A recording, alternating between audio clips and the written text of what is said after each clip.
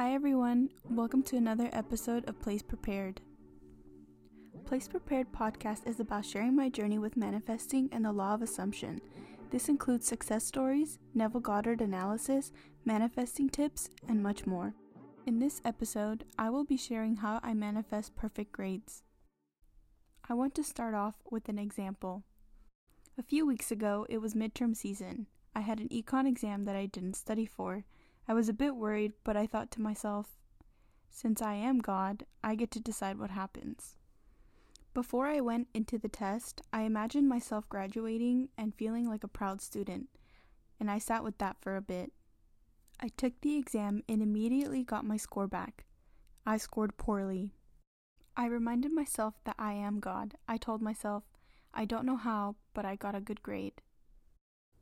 Later that day, my professor sent out an email saying that some people had trouble accessing the exam, so he allowed for a second attempt.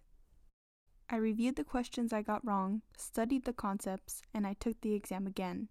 This time, I got the score I wanted. We manifest everything in the same way. There are no such thing as big or small, or hard and easy manifestations. They are all the same. Now, let's break down what I did. I decided what I wanted. I ultimately want to graduate and feel like a proud student. I sat and explored the feeling of a proud student. The test was just a middle to my end. I reminded myself that I am God. Despite seeing a poor score, I trusted that I am a proud student. Maybe the score wouldn't have changed. Maybe I would have to wait until the course was over to see if I ended up with a passing grade. I thought maybe the professor would end up curving the exam. God's ways are not our ways. The how or when is not up for me to know. All I need to know is that I am. I am exactly what I want to be here and now, and in this case, a proud student. The state of proud student for me includes having good grades. If I stay in my state of the wish fulfilled, I can only experience that. I give myself the feeling. Always remind yourself of who you are.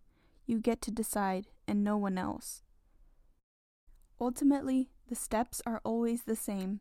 Number 1, what is it you truly want? Number 2, how would it feel like if your wish was already fulfilled?